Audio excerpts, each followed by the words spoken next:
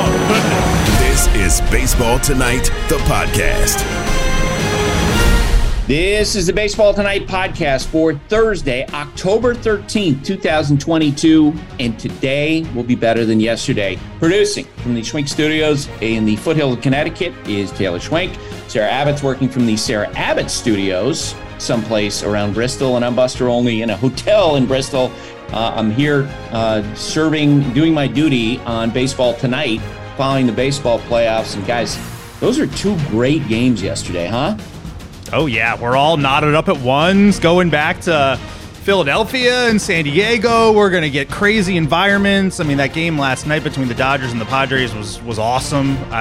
We couldn't ask for more so far. This is a great start to playoffs, which means we're due for, a couple sweeps in the future. No, that's not going to happen. Today, the Guardians are going to come back and win. Today, the Mariners are going to come back and win, Sarah, because that's what we need. We need 4 series splitting in the first 2 games.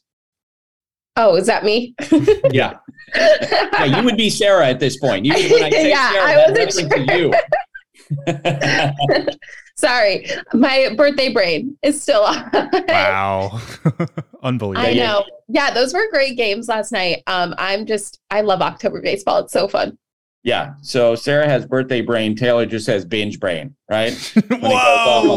Whoa. Low blow. All right. But today is going to be a great show. We have Jaime Jarrín, who's in the last of his 64 years as a broadcaster for the Dodgers.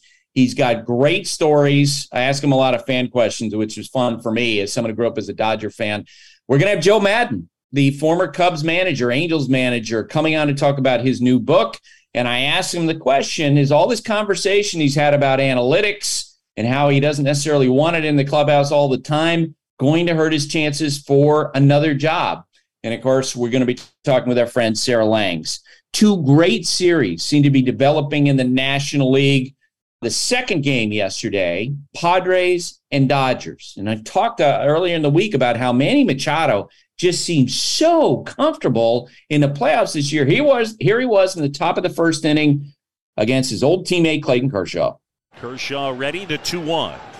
Swing and a drive, rocketed to left, towards the corner, and that is gone. Manny Machado, a home run just inside the foul pole down the left field line, and that quickly the Padres lead it 1-0. A bullet off the bat of Manny Machado. And with Yu Darvish on the mound for the Padres, the Dodgers came back. Here comes a 3-1. Swing and a high fly ball center field. That one back.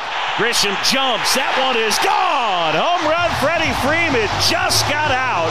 A towering home run to center field as he matches Manny Machado. And we're starting over. 1-1. The great Boog Sciambi with that call on ESPN Radio. The Padres had a 3-2 lead in the bottom of the third inning, and this happened. Here's the pitch. Swing and a high fly ball. Left field. That one on its way, and that one is gone. Inside the left field foul pole, a no-doubter from Trey Turner. He homered last night, and his homer here tonight ties this one up. It's 3-3. But the Padres would punch back in the top of the 6th inning. The pitch. Swing and a chopper through the right side hole. That's a base hit. Around third is Cronenworth. He's going to score. Throw cut off, and the Padres lead this game 4-3 on an RBI single by Jurickson Profar. Now, Wednesday was a game of great defense, and here is an example of that. The pitch. And that's bunted towards third. Safety squeeze. Throw home. Tag. Out at the plate.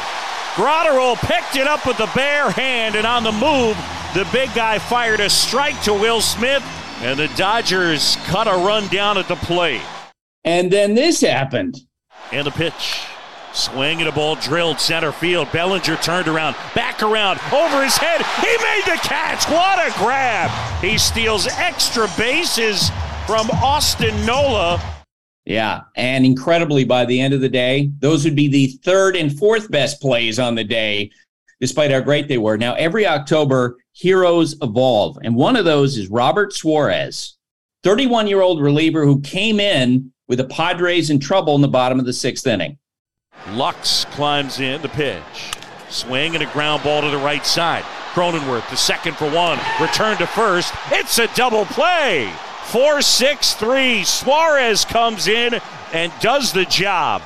In the top of the 8th inning, a crucial tack-on run for San Diego. The 1-1. Swing and a high fly ball. That's crushed. Right field. Way back there, and that one is gone. Deep into the night down that right field line. A mammoth home run from Jake Cronenworth, and the Padres have added on. It's 5-3. All right, I feel obligated to mention this and what happened in the bottom of the 8th inning, but I'll tell you afterward why it made me cringe. Give a listen. We have a goose in the outfield, sitting in right center, very relaxed. Wow. I'm not sure how they're going to get this goose. I mean, I don't know my bird life that well, but yeah, there is straight up a goose in the outfield. Ball to strike. They're continuing. And they're going to play. Play on.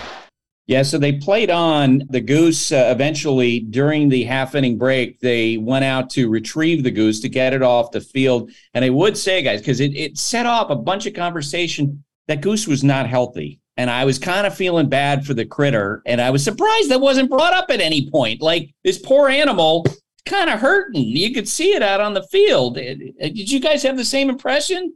Yeah, definitely. Birds don't lay around like that unless they're hurt. Someone on the television broadcast briefly mentioned it, but that was pretty obvious to me. And then they were a little rough with them. That bird, they could have grabbed it up a little bit gentler. Yeah, they put him in a trash can. Upside down, by the way. And I was watching I haven't been around animals my whole life. I was just like, geez. Anyway, here was the final call in the bottom of the 9th inning. Josh Hader on the mound. Hader is ready. 3-2 on the way. Swing and a ball drilled to right, but right at Soto. He's there. He makes the catch, and the Padres win it. Hader closes it out, and the Padres take Game 2 here in L.A. That series now tied 1-1. It moves to San Diego after an off day. After the game, Clayton Kershaw was asked about the quality of his slider. No, it's not really fair. I mean, that's how I got out of the jams. I threw some good sliders there to strike some guys out. And, I left the one up to Manny, but he also, if I throw where I'm supposed to, I think I get him. So, I definitely had a few sprays in there, a few misses. I think it was more the curveball. I think I bounced a few curveballs, and then when I did throw for a strike, Manny got the hit behind the count, which I usually don't throw curveballs behind the count, so that was impressive. And then Will Myers, too, with the curveball base hit. I didn't really expect that either. So, that was a little bit unanticipated, I guess.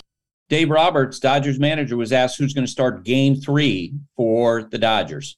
Tony Gonsolin will start. We extended him in the live sim games that we had this past week, so we feel good about the length and how we still in the baseball.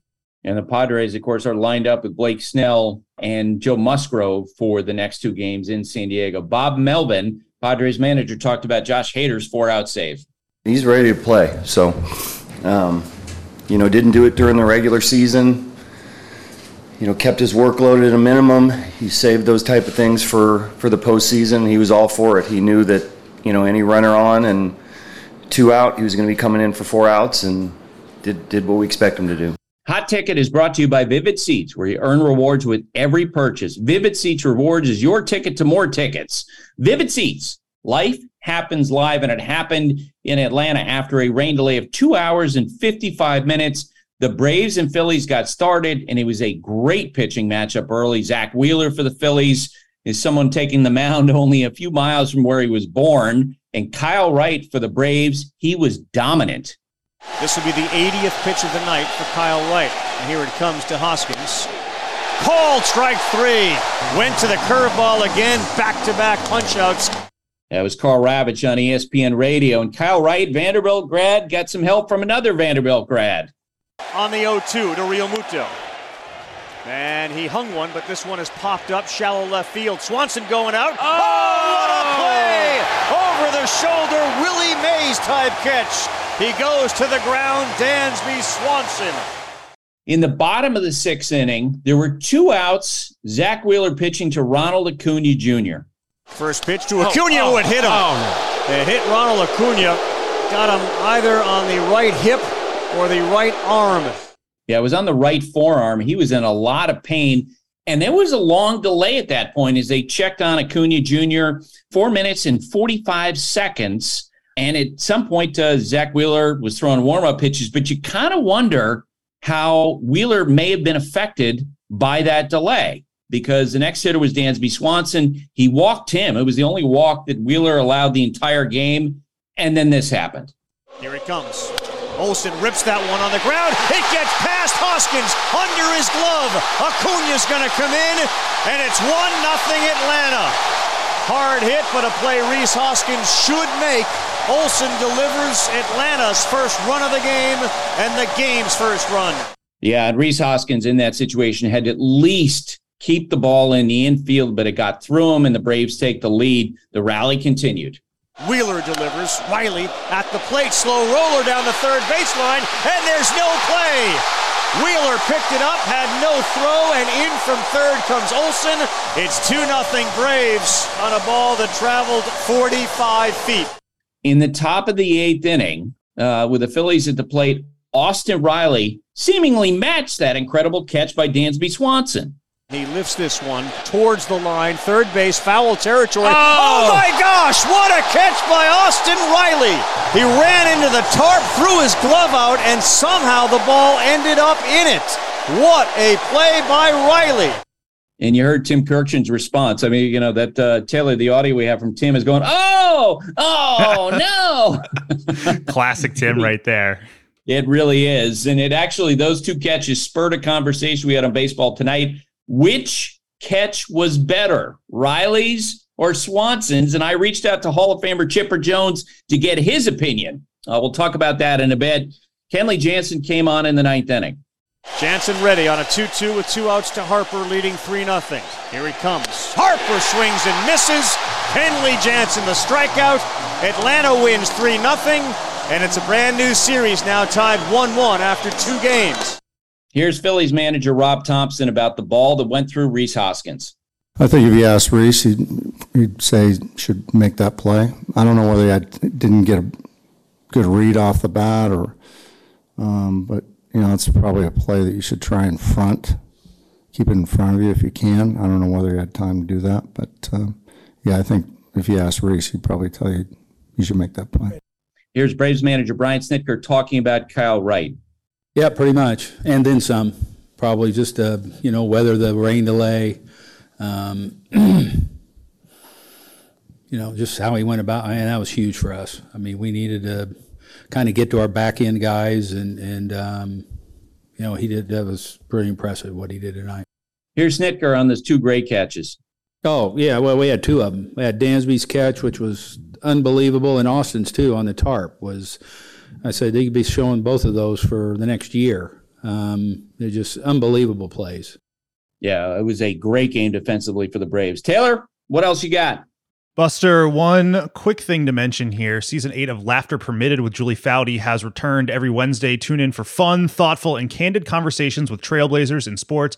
And as always, Julie brings the donuts. So listen to Laughter Permitted with Julie Foudy wherever you are listening to this podcast right now. Vivid Seats wants to get you to the games you love this spring.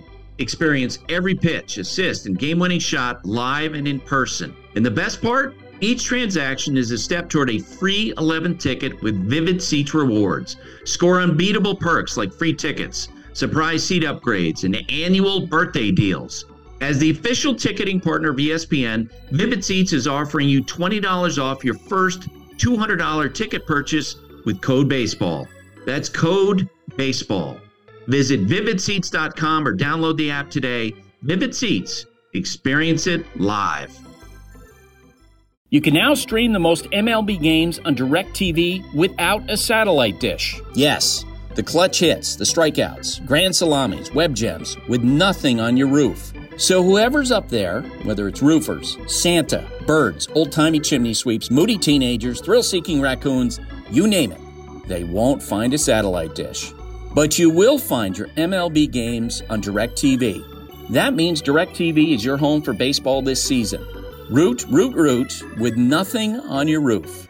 Call 1-800-DIRECTV or visit directtv.com. Sign up today. Claim based on total games carried on sports networks. Sports availability varies by zip code. and requires choice package.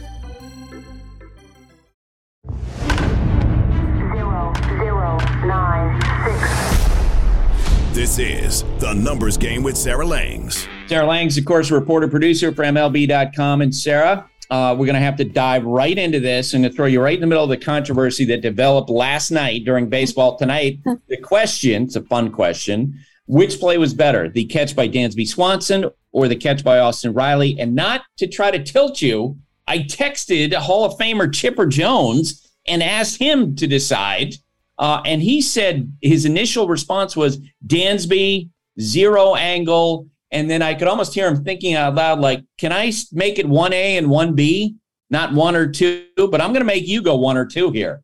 Oh, my gosh. I mean, I wish I could have 1A and 1B. I do think the tarp is really, quite a compounding factor there for Austin Riley. But I also think that there has to be some sort of additional consideration for the player's defensive prowess or what we think of them. And Dansby Swanson was, by a lot of metrics, the best defensive shortstop in the majors this year.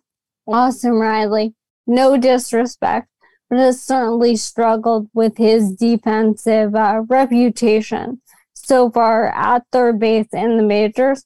So I think there was a little more shock value maybe in the fact that he was able to go over and make that play. But they're both amazing. I mean, Dansby Swanson definitely evokes Willie Mays in a bit. And I know Carl Ravitch made that call on the radio, on ESPN radio. And I really did love that. Yep. Yeah, they were awesome. And the fearlessness of both, to watch Dansby sort of keeping an eye out for Eddie Rosario, worried about a possible collision. He didn't really talk about that as much, in detail, but I think that was a big factor, especially after that play we saw in Toronto over the weekend with Bo Bichette and George Springer colliding. All right, let's play the numbers game. Number 3. Number 3 is 86. So speaking of those catches, Austin Riley needed to cover 86 feet of distance to make that catch, top of the 8th, on Bryson Stott's pop-up. Dansby Swanson needed to cover 78 feet. Very, very similar in terms of how much distance they had to cover, but they were amazing, and I knew I wanted to bring those numbers. Hearing you and Jess Mendoza and Zubin didn't really get in on the argument, but hearing the two of you and Jess arguing about this on Baseball Tonight last night, I love that. Number 2. Number 2 is 4. So Josh Hader last night to nail down a very crucial Game 2 win for the Padres, got his first save of 4 or more outs since August 14th, 2020. It was the first time he'd gotten 4 outs in a game since the postseason in 2020, in a game that the Brewers were already losing at that point against the Dodgers. So this was the first time he was asked to get 4 outs in that kind of situation since August of 2020. And that Padres bullpen is really seeming like it could be the difference maker in this series. We saw them not allow a hit in Game 1 and keep this game in hand last night. And you're starting to look at these two teams and wonder if maybe that actually sets San Diego apart, even with all that the Dodgers did this year. Number 1. Number 1 is 4. So far this postseason, the Guardians have scored 4 runs, all via the homer. Exactly what we expected of a team that did not hit many regular season home runs at all. But of course, they need to find a way to piece together some hits and get some other runs as well. But I was curious about the most consecutive runs scored, all via the homer, to begin a postseason. And the answer is 8. And the Padres come up again. So they did that this postseason. Each of their first 8 runs in the series that we did with the Sunday Baseball crew were all via the homer, with, of course, Max Scherzer, and then that first run in the second game. And then the 1998 Red Sox were the other team to do that. So we'll see if the Guardians get to 8 in either way. But so far, 4 runs, all via the homer for them. All right. I want to, give you a couple of my theories going into today. One, on the Guardians series against the Yankees. For the Guardians to win today, I think they got to hold the Yankees 3 runs or less. And I think, one big thing for Bieber is compared to past playoff outings against the Yankees, he needs to be more pitch efficient. I remember games where he's pitched against the Yankees in the past where it felt like they ran up the count, they sort of spat on breaking balls off the corner, and I feel like he's in a better place in his career now to be more aggressive. What do you think? I agree with that. I remember that 2020 game. That was the year where we knew he was going to win Cy Young. It was so obvious he had been so good. He ends up giving up 7 runs to them. And it really felt like they just patiented him to death, not a phrase, but as you're saying, they're waiting and waiting and waiting. And I think we saw with the way he pitched against the Rays that he is pitching differently right now. And I would say that the way that he has managed to be good this year with that drop in velocity that he sort of hasn't addressed, doesn't seem to care about, he has become a bit of a different pitcher. And I agree that it's going to have to be a low-scoring game if they're going to win. I mean, I was just talking about the fact that they're not scoring a ton of runs, only via homers. But if this is a 3-2 game, I think they can do it. If it's much more than that, I'm just not sure. Mariners, Astros, I'm going to go all Captain Obvious and say that for a young team playing against a vastly more experienced Astros team in the postseason, it's absolutely paramount that Seattle score first in this game after what happened in game 1. What do you think? I agree, but I wonder because they scored first last game. They scored first off a future Hall of Famer. They got 4 runs off of him early, and that still happened. So, I was seeing all of the media availability yesterday. Jared Kelenic saying good teams just bounce back. That's what we'll do. Very easy to say that. I'm very curious to see if they can. But if there's any team that can, I mean, you were talking about Dansby, Swanson, Austin Riley being fearless on those plays. Who else is fearless? Julio Rodriguez. Yes. And I think that him leading off that game, I mean, I almost feel like the way he approaches that plate appearance is going to tell us a lot about how this game is going to go. And I will say, there's never been a team to blow that kind of lead in that situation, give up that walk-off home run, and then get to trot out Luis Castillo. That is a really good spot to be in. All right. One of Chipper Jones's best friends in the world is someone the legend, Boog Sciambi. Here's Boog talking about you.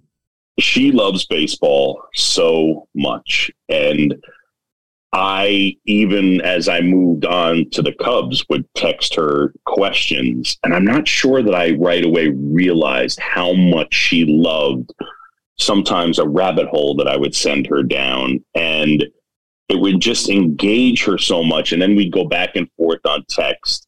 Gosh, she loves the sport so much. And beyond that, I will say, I don't know that you could encounter someone with a bigger heart. And I love her to pieces. She's wonderful. But as a baseball person, you talk about someone that is a shining example of she loves this game. And that Taylor cut that off there, but we went on to say that we both feel like we all owe somebody some money because we both steal information from you, Sarah, all the time, even though you stopped working for ESPN. It is not stealing. I'm always glad to help. Always, always. And I went down a rabbit hole for Boog yesterday about the Dodgers' defensive efficiency. They had the best defensive efficiency by any team in a full season since the A's in 1990. And, Boog, thank you so much. And thank you, Buster, again. I really appreciate all of this. I don't deserve or need any of this, but thank you so, so much. All right, Sarah. Good to see you, and we'll talk to you tomorrow. Sounds great. Thank you. Joe Maddon has managed 19 seasons in the big leagues, the Rays, the Cubs, the Angels, leading the Cubs to the World Series title in 2016. And he is also the author of the new book, The Book of Joe, Trying Not to Suck at Baseball and Life, written with Tom Verducci. Joe, it's good to talk to you. Good morning, Buster. Nice to see you again, too, buddy. Yeah. So where are you when we're talking with you today? I'm looking out at the 8th green here at the Valley Country Club in Sugarloaf, Pennsylvania. It's rainy. In between all the little stints I have today, I'm going to try to get out and play maybe 10 holes at some point. Nice. Before we get started in talking about the book, I got a bunch of questions for you about that. I wanted to ask you about the playoffs that are going on right now. Padres, Dodgers, the series tied 1-1. What are you seeing in the Padres? You know, they got through the Mets, and now they're taking on the team that they've really struggled to beat. They lose 14-19 during the regular season because when I was around the Padres over the weekend, man, that team is loose, and they feel confident, especially Manny Machado. That's it. I think, they've kind of had enough. When you get beaten up by the Dodgers as badly as they have for as long as they have, I just think they've had enough. Plus, they have a lot of talent. Their starting pitching's outstanding. I'm a big fan of all those guys. I was happy to see you have such a good night in the sense that Darvish kept his composure last night, and that's what I loved about his performance. But I think they're motivated. They're absolutely motivated right now. The way they held on to that victory last night, I think, really screams a little bit regarding how they're feeling right now. I know Bo Mel well, and I think Bobby's going to do a great job with the whole thing. And they have to play loose. I mean, my goodness, the tighter you get, the worse you're going to play. It's a very simple equation. It doesn't make any sense to try to apply more pressure to the group. So as long as they maintain that attitude, I think they're going to be fine. It's going to be an interesting series. I'm not saying they're going to win, but it's going to be an interesting series. What was the degree of difficulty from your eyes, as someone who's been in baseball your whole life, of the play that Dansby Swanson made for the Braves last night? Yeah, it's spectacular. He didn't go into the stands, otherwise he'd have been Derek Jeter. It's just this. I'm a big fan of this fellow. When he went over to the Braves, I didn't know who he was, and I got to see him play. And I know his career did not start necessarily in a great fashion, but physically very gifted guy. I just like his attitude. I like the way he plays. I think he's a kind of a throwback guy. So what he did last night is not a surprise. He didn't address this after the game, but I thought when I was watching him as he tracked that ball, part of it, the mathematics he was doing in his brain was in part because Eddie Rosario, the left fielder, is coming in, and I think his eyes were mostly on him. Because you got it. You know what I mean? We saw the play the other day with Bo Bichette and George Springer crashing into each other. And if you're a shortstop going out, that's got to be top of your mind, yeah? Yeah, collisions are really devastating. You have to keep your head on a swivel at all times. When you work with middle infielders, they're taught to keep their head on a swivel just when it comes down to cutoffs and relays. They're used to moving back and forth to track things and still make a play. So that's kind of like second nature to a guy like him. But I almost, like you're referencing the play in Toronto, I'm sure that's in the back of some of these infielders' minds after they saw that. All right. Tell me what when you decided to do this book, and what was it that you wanted to accomplish?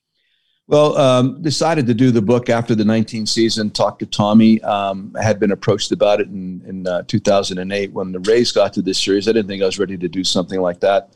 So I got together with Tom, and he was on board. And then we decided we wanted to really compare and contrast managing in the 1980s compared to what it looks like right now. And then on top of that, to include all the different Maddenisms and try to create a book that would appeal to a wider audience and not just a baseball audience, leadership kind of stuff. I've heard from several people they feel like would fall into the self-help category. And that's very complimentary because that was the point. I didn't want it to be about me growing up in Hazleton, PA. I wanted it to reach, again, a wider audience. And I think Tom's brilliant. Tom's a brilliant writer. And what he did with all this stuff, I audio taped about 100 hours riding my bike during the pandemic and then gave it to him and he put it all together. And so how much work did you do on it after you were let go by the Angels? Oh, just a couple days because they wanted to include, they being the publisher, my agent, David Black, and of course, Tom, he wanted to include something there too to just, try to, again, correlate managing in the 80s to present day. And that was really the intent.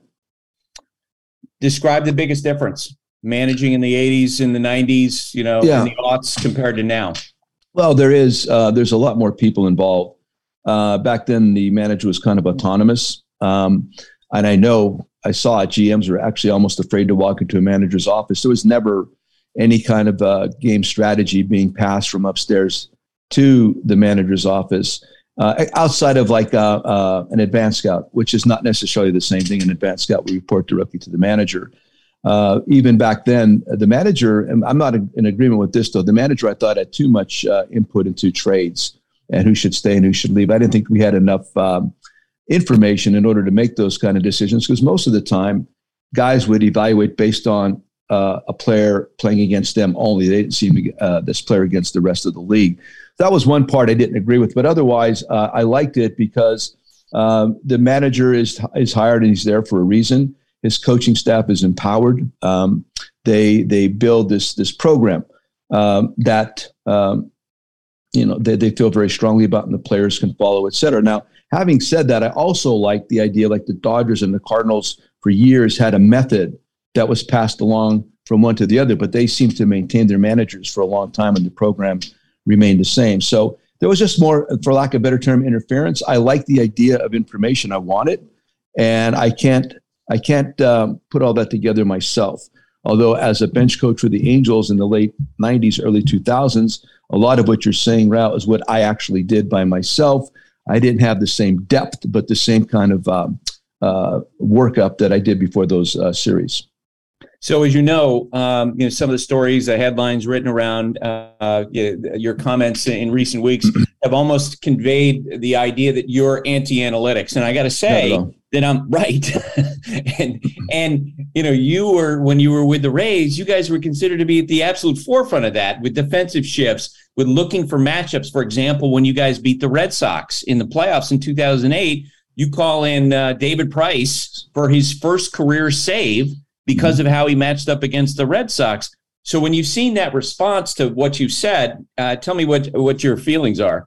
Well, again, I just have to tell you what I'm thinking and try to explain myself maybe a little bit better, but you're absolutely right. I'm not against information analytics, whatever you want to call it.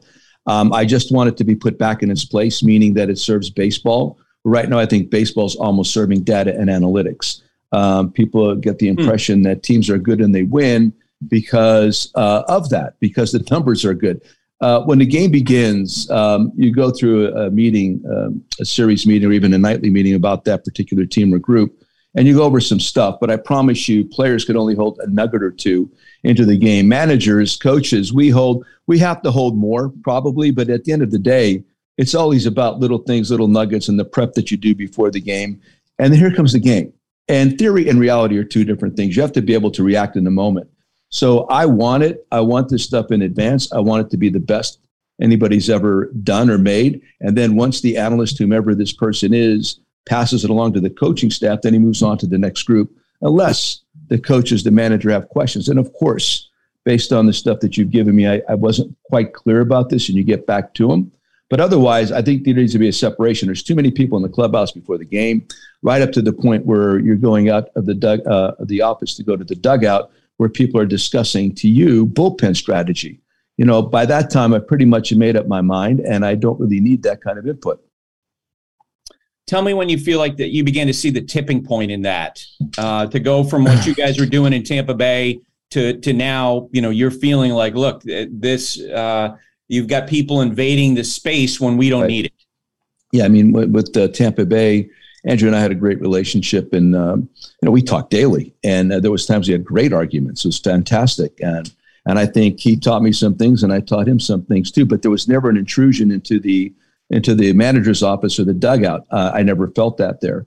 I think probably 2015 on, 2017 on, I saw a greater movement with that. I think part of it is there's an aspect to the group that wants to control more what happens in a dugout. The analytical group has pretty much overtaken the baseball guy that was raised minor leagues, might have possibly played, went through this long process of earning the right to be there. That was a group in charge. Then the analytic folks were on the edges, and it's completely switched, where analytics and the group that's really into that are in charge, and the baseball people are on the edges. And that's I'd say right around that time, 15 to 17, 18, somewhere in that area, I've seen that kind of a switch where really tried and true baseball folks are having a hard time getting a job. And I'll even speak to the minor leagues. I don't know who's passing on this game to minor league coaches. I'm not even worried about the players. I think the way the game should be played, the tried and true methods, what fundamentals are all about. Who knows how to teach this stuff? It's not about a spreadsheet and a printout out of Rapsodo or a TrackMan or whatever. That stuff is very helpful. I'm not criticizing that, but who's teaching the actual physical method of this game and how to perform it? Gene Segura's base hit from the Phillies, little butt out base hit to right field. Yesterday, the Braves with the ground ball by Olsen, and then the subsequent just little taps here and there is something you're going to see this time of the year, but is not nurtured during the regular season. And right now, any analytical person would be very happy for that butt out base hit to the right side with 2 strikes, whereas it's not encouraged to be taught during minor league season or during the season. So there's a lot of disparity with that, I think. I want tried and true baseball supported by numbers. So tell me, if you were to interview for a managerial job and a front office person asked you about the boundaries that you would recommend and how to define that relationship, what would you tell them? Yeah, I absolutely. I've absolutely thought about that. Yes, I want all this. I want the best analytical staff money can buy.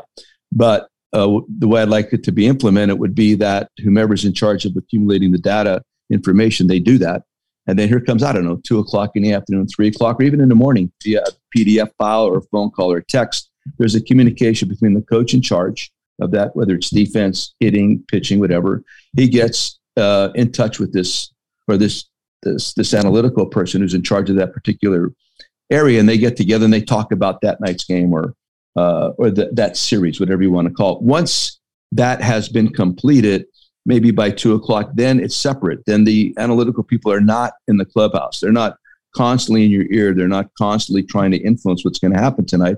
And they go back and they work on the next night or the next series. So there's got to be a separation here of power in a sense, where these people are really good. I want them, but I don't want them so obvious and intruding, because I'm telling you, coaches get gunshot. Coaches, and I even said that I did as a manager, because you'll get criticized if something doesn't work. And it's not necessarily about maybe the acquisitional process. The player maybe is not living up to standards. It's because you didn't do a good enough job coaching based on the information I gave you. To me, that's where the disconnect lies. I'd like to see that go away. Yeah, Joe, an example of that for me is the pitch counts with starting pitchers. I think less and less in the time I've covered baseball. My gut instinct is that a lot of times the manager and the pitching coach are not necessarily analyzing what they're seeing in front of them. The manager is more processing the equation of, oh shoot, if this guy goes beyond 100 pitches, I'm just going to throw a number out. Yeah, I'm going to hear from writers, and I'm going to hear from my assistant general manager when he walks in after the game. Outstanding. You're right on the money with that. And part of that is, and again, this is not a denigration, but there's a lot of people working dugouts now that have not had that experience to know when it's okay to go by, to surpass 100 or 105, 110. Even in the book, I talked about the time Jake Arrieta in Minnesota in 2016. We had him go. I permitted him to go and pitch a complete game shutout, even though we're leading 8-0. And he was at 100 and some pitches going into the ninth. I think he ended up with 119 or 120. In my mind's eye, as a minor league instructor, I was always felt when you permitted or when a young man pitched a complete game shutout, he changed. His mind changed. Once you've been able to accomplish something like that, you want to do it again. And furthermore, now you know how to do it again. And that's what you want. When you get starting pitchers pitching more deeply in the game, you should have a more effective bullpen. And that's going to play out over the course of 162. You're 100% right. There's a numerical thing that goes on in every manager's heads these days, because they don't want to have to answer the questions afterwards. So along the same lines, and I've seen this evolve in my time covering baseball, a game ends and a team loses. And just in the last 5 or 6 years, you walk into a clubhouse and there is some member of the front office right either in the manager's office or outside the door. And my instinct is, because I've been around not only the manager and the pitching coach, the player, but also the players, that there's, after a competition, they're generally speaking within a clubhouse, there's a desire to take an exhale, to get a glass of wine, to take a breath. And when I've seen assistant GMs, when I first started seeing this dynamic where they walk into the manager's office right after a game and the questions are essentially, what were you thinking? What were you doing? It just made me cringe a little bit because I felt like the rhythm of folks' lives that I know in the game, that doesn't fit. It's almost like, dude, wait till the next morning. Because, Joe, I've heard that from pitching coaches through the year. Starting pitcher has a lousy game. They're not going up to the starting pitcher that night and say, hey, tell me about that decision to throw that curveball in the third inning. They're going to wait till the next day when, they're standing out on the field or having a conversation in the clubhouse where it's decompressed a little bit. Does that make sense? Buster, I can. I mean, you're describing it perfectly. There's nothing I could add or subtract from that. That's exactly what's been going on. And that is a big conversation among coaches and managers that immediately after a game is over, you'd be walking down the hallway and all of a sudden opens the door and everybody starts walking in, this train of people, whether, like you said, assistants and assistants to assistants, and they're already in the room. And after a tough game or a tough loss, there's a lot of players in there that are kind of upset, and you don't want to interfere with their moment right there. They need time, like you said, to decompress, evaluate what had gone on, and they're not very happy people. And then, of course, here comes the coaches, who are even less happy or less concerned or upset about maybe a decision, like you said, that was made, that they did not do a good enough job coaching that player through that moment. All the above. They don't belong in the clubhouse right after the game, especially after a loss. Excuse me, I'll say that. After a win, sometimes not as obtrusive, but after a loss, please stay clear. There's a lot of emotion flying around that room. And again, I can't add to your description. It was right on the money. So, when you first began talking about this during the summertime, I've heard from executives, I'm sure you have too, where they ask, boy, if Joe wants to manage again, this might not necessarily be the best thing to say out loud, even if you believe it. I know you well enough to know you've processed all of that. Right. Tell me about that if you feel like this conversation might hurt your chances to manage again. Well, I don't want to manage under those circumstances again. I'm hoping that maybe the conversation that I'm throwing out there and the thoughts that I'm throwing out there might cause a group or a couple groups to possibly rethink and want to move in another direction, and I might be appealing. So I'm not worried about either way, quite frankly. This is almost like an interview for me in advance because I don't want to waste anybody's time either. And furthermore, it needs to be said what I'm saying right now, because just like you're talking about, I'm getting like texts, phone calls, messages from managers, both present and past. I'm getting it from former GMs, present players, and absolutely a ton of coaches. Email this morning from a former player from the 1980s. Everybody's in agreement. Things like this have to be said. And again, people have to understand, I am not knocking information or analytics at all. You were right about that early on. I'm concerned about the presentation, and I'm concerned about the game is not being taught like it had been originally and should continue to be taught fundamentally. The three true outcomes, the home run, the walk, and the punch. That's all attributable to the swing. Last night, I was watching some teams that just needed to score a point with runner in scoring position and 2 outs, and the swing never changed.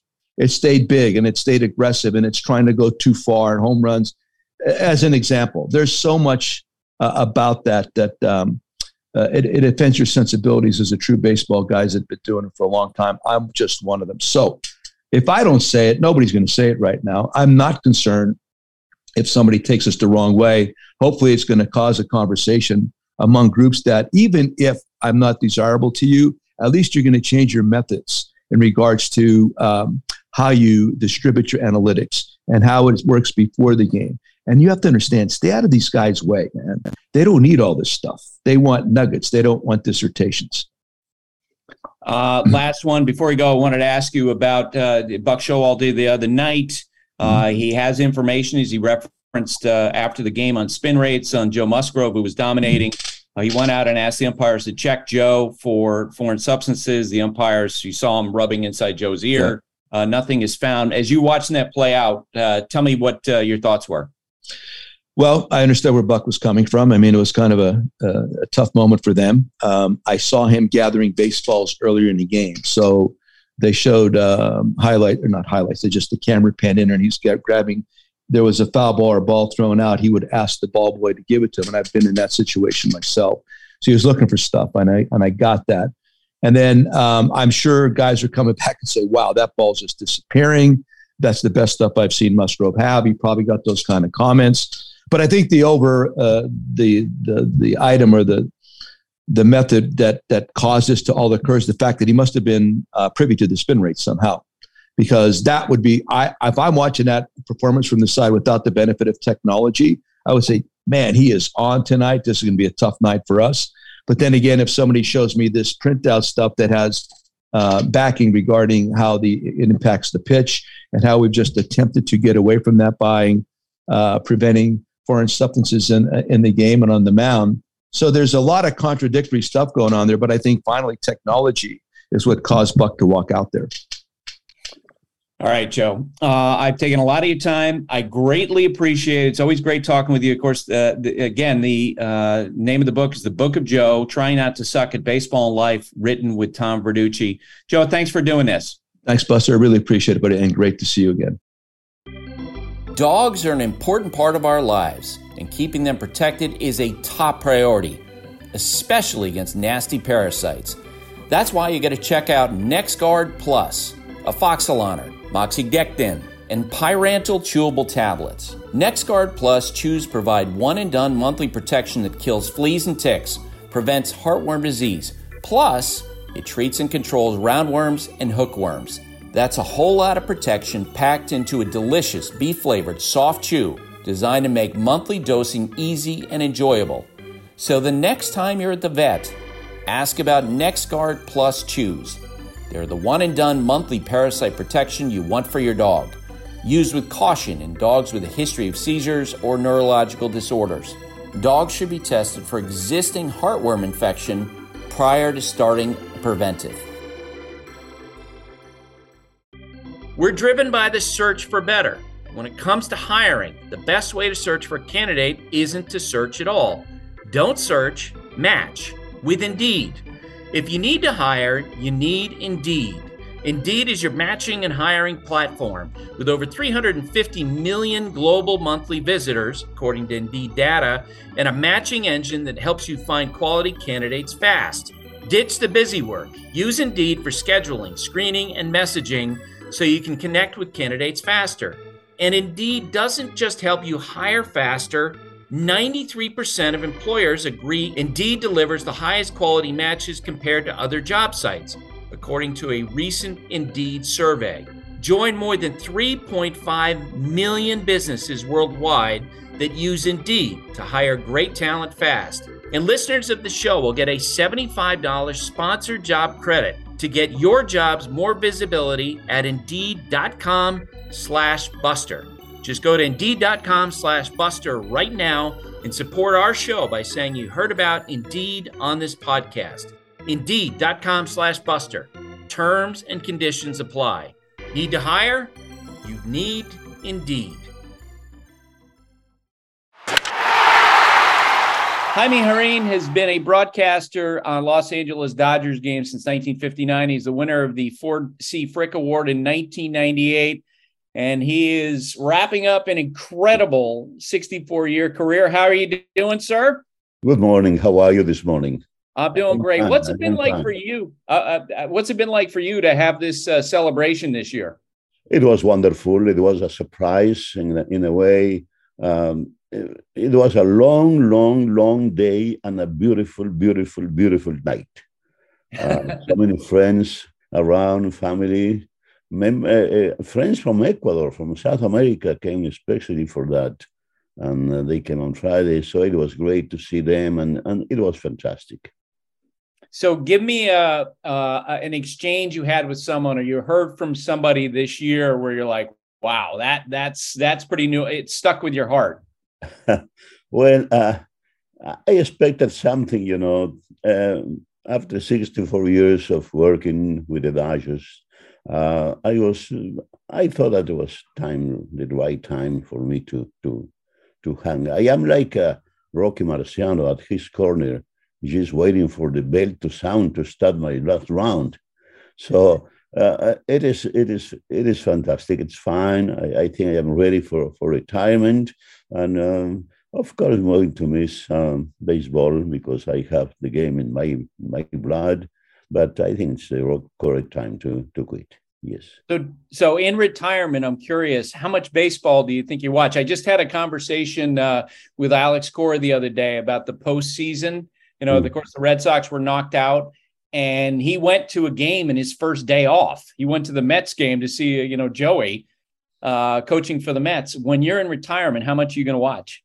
I won't be going too often to the games. Probably I will watch on TV many times. But personally, going to Dodger Stadium, I don't know. I'm going to stay with the organization for 2 extra years as a PR guy. They call me as an ambassador. I will be attending, representing the organization on some banquets and organization meetings, something like that. But I don't know how often. It's very hard for me right now to tell you exactly how often I will be going to the games or how often I'm going to be watching baseball on TV. But I think TV will be more accessible than going to the ballpark. What are you looking forward to doing in retirement that you haven't been able to do? Because every year for 6 months, you spend all that time on the road. Yes, well, I'm going to be helping my son Jorge running the foundation that we have in memory of my wife who passed away 3 years ago during spring training in Arizona. So we see the need of helping young kids going to universities.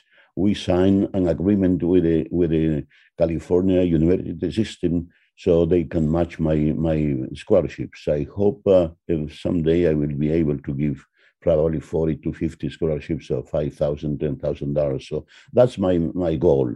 Working with Jorge, taking advantage of the fact that my name has been flowing around lately quite often, thanks to you in part. So I'm going to try to appeal to big organizations, big foundations to recognize my foundation and through us help kids here in Southern California go to universities. So if someone wants to help out with that, where should they go? Well, we will be announcing where to go. We have an address for the internet. It's Jaime and Blanca Rain Foundation. No, let me see. It's rainfoundation.org. So that's the address. So we will be getting in touch with the organization through the mail or so. So when I've talked to you in the past, I've been reluctant to throw a bunch of fan questions at you that I'm sure you get a lot of. But as I told you, I grew up a huge Dodger fan in central Vermont. And rooted for the Garvey teams, the Say teams, the Bill Russell, Davey Lopes, Dusty Baker, that group. So it's fun for me to be able to ask you questions like this. Yes. Who is your favorite player to broadcast about?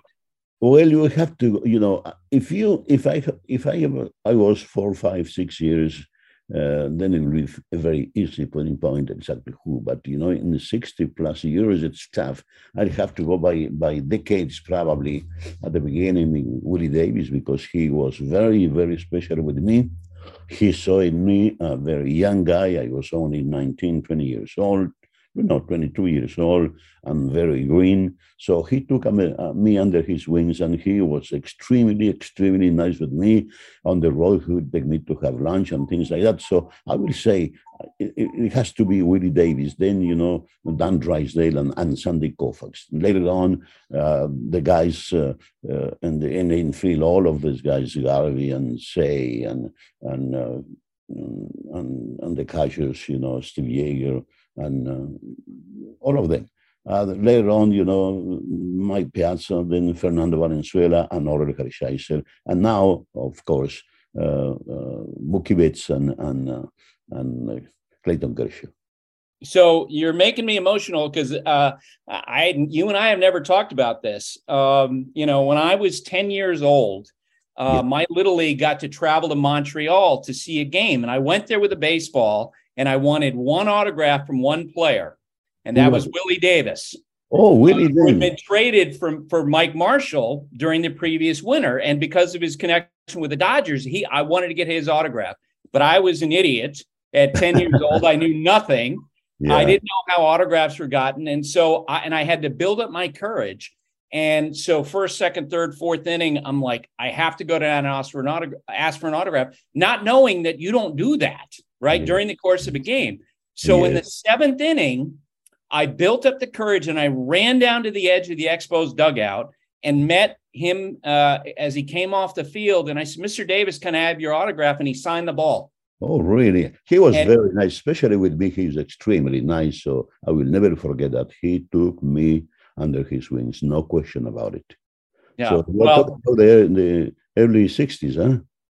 This would have been 1974. Oh, 74. Yeah, when I was 10 years old, when he signed that autograph. So that it will always stick with me. What was your favorite moment you ever broadcast? It's tough to say. I will say probably, when I arrive at the Coliseum, I have never seen a baseball game in my life, and being there, I was shocked to see such a big place. Then, when I saw 75,000 people, oh my goodness, screaming and roaring, and that impression that I got in my mind for the rest of my life, that moment. Then, as a game, I would have to say the perfect game by Sandy Koufax, because that was the first one and the only one that he pitched. So that was very, very, very special. What was, for you, your home run call, which is a signature home run call? How did you come up with that? Out from the air, I don't know. I never prepare things. I always leave everything, those moments, special moments. So I don't know how it came out. I have been trying to think how it came out. I don't know. I think it was a home run. Then I came to my mind that expression and use it, and I like it. And people start calling me about the home run call, and they love it. So I stick with that. Kirk Gibson's home run in 1988. Tell me what your favorite memory is from that. Well, the most important thing for me about that was the fact that he was limping so much before the game, and I said to myself, there's no way he can play, and I was wrong, because he the game and it was like just a flash, I have had some other games like the ones that when the Dodgers hit 4 home runs in the 9th inning against the Padres, and then Garciaparra hit another one in the 10th inning up to the Padres when I hit again. And that game was really very, very special regarding home runs, because it was 1, 2, 3, 4, and 5. So that's my number one. That's my number one, that game, Dodgers Padres with 4 home runs in a row in the 9th inning.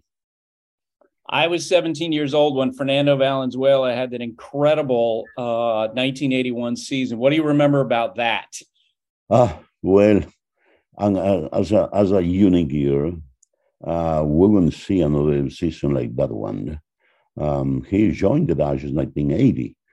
To me, Fernando Mania started in 1980, not 81. It started on that last series of the year against the Astros. John Nicro pitching for the Astros, Valenzuela for the Dodgers. No, he wasn't pitching for the Dodgers as it started. He was in the bullpen in 1980. And that is when the people realized how special he was, because he saved one game, he won another game. He didn't have nothing to do in the third game when the Dodgers tied the Astros. Then we had an extra game. And some people were asking for Fernando to start the game, but I think La Sorda was right not giving the ball to him, because he had never started a game. He was just a few weeks with the ball club and things like that, and that was a key game. So he came. I think who started the game? I think was that Jerry Royce? It wasn't Royce. No, it wasn't Jerry Royce, because Royce was supposed to start the game. The deciding game. That I'm talking about 80. So it was Sutcliffe. Yeah, it was Sutcliffe. Then Fernando came in the 6th inning, but the game was already in favor of the Astros. John Nicro pitched a beautiful game, and he was hit 6-3, something like that. When Fernando came in, it was too late, and the Astros won. So they went to the World Series, and the Dodgers had to wait an extra year, 81, to do that. The last I saw you, it was when I think it was the day before the memorial service for Vin Scully. And you related the story to me about after games, you and Vin Scully and some of the Dodger coaches would get together in a room and share some wine. How much fun was that? Those are precious, precious times because especially in Cincinnati, Pittsburgh, and those cities, Vin will ask Billy DeLory, the traveling secretary, to get us a room on the top of the hotel so we can get together after the game. And he used to get a room upstairs. And then it was Vin, Joe Amalfitano, Dave Wallace, Billy DeLory, and myself. And some wine, some crackers, some cheese there.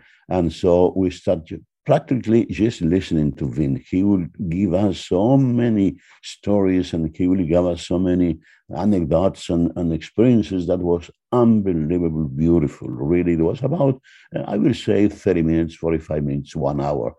It was, then we start talking, exchanging views, but it was Vin who really, really was marvelous in that regard. Marvelous. Wow. When you told me that story, that stuck with me, the image of you getting to share that time with Vin. Well, I appreciate your time, sir, and congratulations. And I hope to see you at Dodger Stadium next year. Let's hope so. I will be there. I'll be watching some games, not too often, not every day, but I shall be there because I have baseball in my veins, and it will be tough to just forget about the sport. I am grateful with the Dodgers for giving me the chance to stay that long doing the games and have enjoyed very, very much. And now I'm just looking forward and hoping that they say goodbye to me with another World Series like the one that I had when I started with the Dodgers in 1959. My first year, they won the World Series beating the White Sox. So nice talking with you, Buster. Thank you very much. Bleacher Tweets. Alrighty, Buster. Bleacher Tweets for a Thursday. Bleacher Tweets are brought to you by Dr. Pepper. It ain't college football season without the delicious taste of an ice-cold Dr. Pepper, the one fans deserve. Eric Sorensen with a great question at Coach Sorensen9 writes in, I'm taking my dad to the playoff game Saturday in Seattle. It's the first playoff game we have ever gone to. What's a do not miss while attending a playoff game in person? Well, I personally, back in the day, I stopped doing this, but going and getting a hat. I always get a playoff hat with a playoff logo on the side. I love those. I have one from the Giants from I think 2010. So that's my go-to. I just want to be there early. I want to watch batting practice. I want to get the atmosphere, and the atmosphere in Seattle is going to be unbelievable. Oh my God. Yeah. It's going to be so much fun, but I got to ask you guys to weigh in on the question of the day. Which catch was better, Dansby's catch or Austin Riley's catch? Sarah, start with you. I mean, Austin Riley had to go over a tarp, like that. The obstacle adds something to it. However, I will say the PCR post-catch reaction, as I call it, my new favorite stat. I have to go with Dansby Swanson because the shock on his face that he even caught it was kind of hilarious. Okay. Taylor? I'll go Austin Riley because of the tarp. And when I watched it live, I was like, oh, wow, did his hip just disintegrate as he barreled into the tarp there? Thankfully not, but I was very impressed. And it didn't go out either. It didn't touch the screen or whatever it is behind the home plate. So, yeah, I'm going Austin Riley. Jessica Mendoza agrees with you guys talking about Riley and how incredible that catch was. I would say I didn't have as much confidence as Jess would have in going against a Hall of Famer. I mean, Chipper Jones played third base, right? He played shortstop in the big leagues, and he's telling us Dansby's catch was the better one. So I don't know. You guys are going out on a limb a little bit. I guess if Chipper says so, then that's it. I generally defer to Jessica Mendoza, a gold medalist, but Chipper Jones I think might have the edge in this conversation. I stand with Jess. Oh, okay. All right, let's go to our friend Mitchell at Tigers of Detroit. He writes in, the Braves-Phillies had a high-scoring game 1, a low-scoring game 2. Which do you think is more indicative of the rest of the series? I think there's going to be some scoring. The Braves hit a bunch of home runs. The Phillies have a really experienced offense, but man, they need Kyle Schwarber, who can be really streaky, to break out of the funk that he's in right now. PK Steinberg writes in, is Travis D'Arnaud the best catcher that no one really talks about? PK, I'll co-sign. I agree with you. And man, is he comfortable playing in October. Kyle Benning at Kyle_Benning writes in, why isn't there a postseason WAR statistic? The goal every year is to win the World Series, so postseason performance should carry more weight than it does in Hall of Fame considerations. What better way to encapsulate that than postseason WAR? Yeah, Kyle, I think the reason why you probably don't hear that much about it, it's a small sample size of games. And so I don't think if you were to say, yeah, well, that guy had a 0.7 WAR in the postseason, that wouldn't be as eye-catching as saying, in 5 starts, he had a 1.3 ERA. And also the teams play there's such a wide variance of the number of games that players participate in because teams get eliminated. But as I read your question, I was saying to myself, my goodness, I wonder what Madison Bumgarner's WAR was in 2014 when it felt like he was pitching every other day and throwing shutouts. I got to get that number from Sarah. It's probably about 11. I'd go 11 for that one just to guess, not know anything about numbers. Yep. Last one for today. Scott Mitchell at SM the Runner writes in, you mentioned pitcher spin rate has increased and they must be using sticky stuff again. Are the umpires just ignoring the sticky stuff now because I see that they are still checking every game? Thank you. Yeah, I've heard from managers, they think the checks that the umpires have basically been doing are just BS and it's eyewash and they're not really that serious about it. And that's not a criticism of the umpires because it's more a criticism of the culture of how it's dealt with, right? And I think the leadership has to come from Manfred, quite frankly. And the folks at the head of baseball operations for Major League Baseball, they basically have to tell the umpires, they have to let everybody know, guys, we're seeing the spin rates go up. We know what that means, and we're coming for you, and we're going to order our umpires to be more thorough in their checks. Sticky stuff, check theater. Didn't think that was going to come up today, but here we are. Thanks for writing in, everyone. # Bleacher Tweets on Twitter as you're watching games tonight. Thank you. That's it for today. My thanks to Jaime, to Joe, to Sarah, and Taylor. Have a great day, everybody. Thanks for listening. Stay safe. And remember, hate and inequality based on skin color is something that we need to fight against every single day. And now, 2 pigeons bemoaning the fact you can stream DirecTV satellite-free. You see this? A family watching baseball on DirecTV with no satellite dish in sight. Let's heckle them. You call that changing the channel? Choke up on the remote, buddy. I hope getting all these games on DirecTV makes up for your mother not pre-chewing your sunflower seeds. DirecTV has the most MLB games. Call 1-800-DirecTV. Claim based on total games carried on sports networks. Sports availability varies by zip code and requires choice package. Terms and restrictions apply.